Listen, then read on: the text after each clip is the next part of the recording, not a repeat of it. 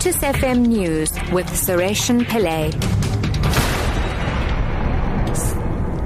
Good morning. A mother of two has been shot and killed when she was hijacked in front of her 12-year-old daughter's school in Bram Fischer in Soweto.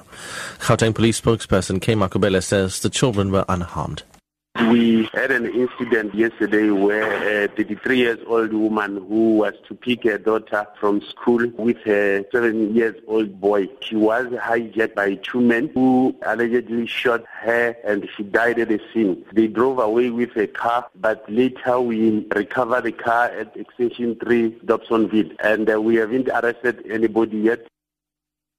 The Broadcasting Complaints Commission of South Africa has ruled that the SABC had no intention of racial discrimination when a report of a white man defacing the statue of Queen Victoria in Port Elizabeth was broadcast.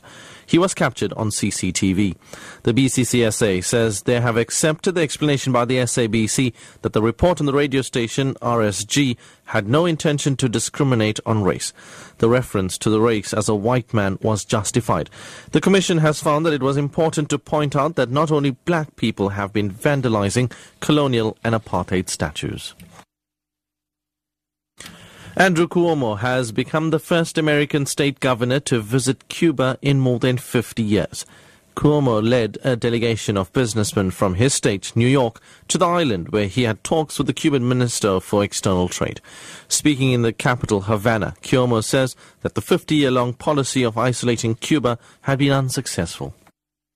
We've had 50 years of isolation and it has not worked. And engagement and full relationships is the best way to have a dialogue on the issues that we agree with and on the issues that we disagree about. And finally, back home today, the Union buildings in Pretoria will see a sea of blankets as the Goodwill Cup under the 67 Blankets for Nelson Mandela project tries to enter the Guinness World Records for the most handmade blankets for a charitable event. There are around 21,000 knitted and crocheted blankets that will be stitched together to make the world's largest blanket. The founder of the 67 Blankets project, Caroline Stein. South Africa has done us proud, especially at this time in our country with so much mayhem going on. And with 67 blankets for Nelson Mandela Day, we are binding together through bright, colourful thread. The Guinness Book of Records came out yesterday and they're here today with us. And we know for sure that by stitching all the blankets together, which I think is quite symbolic of what we're doing as a country, and make the biggest blanket in the world, that's how we're going to really, for sure, beat the world record. Top story at 9 o'clock. A mother of two has been killed and when she was hijacked in front of her 12-year-old daughter's school in Bram Fischer in Soweto. I'm SARESHEN PILLAY.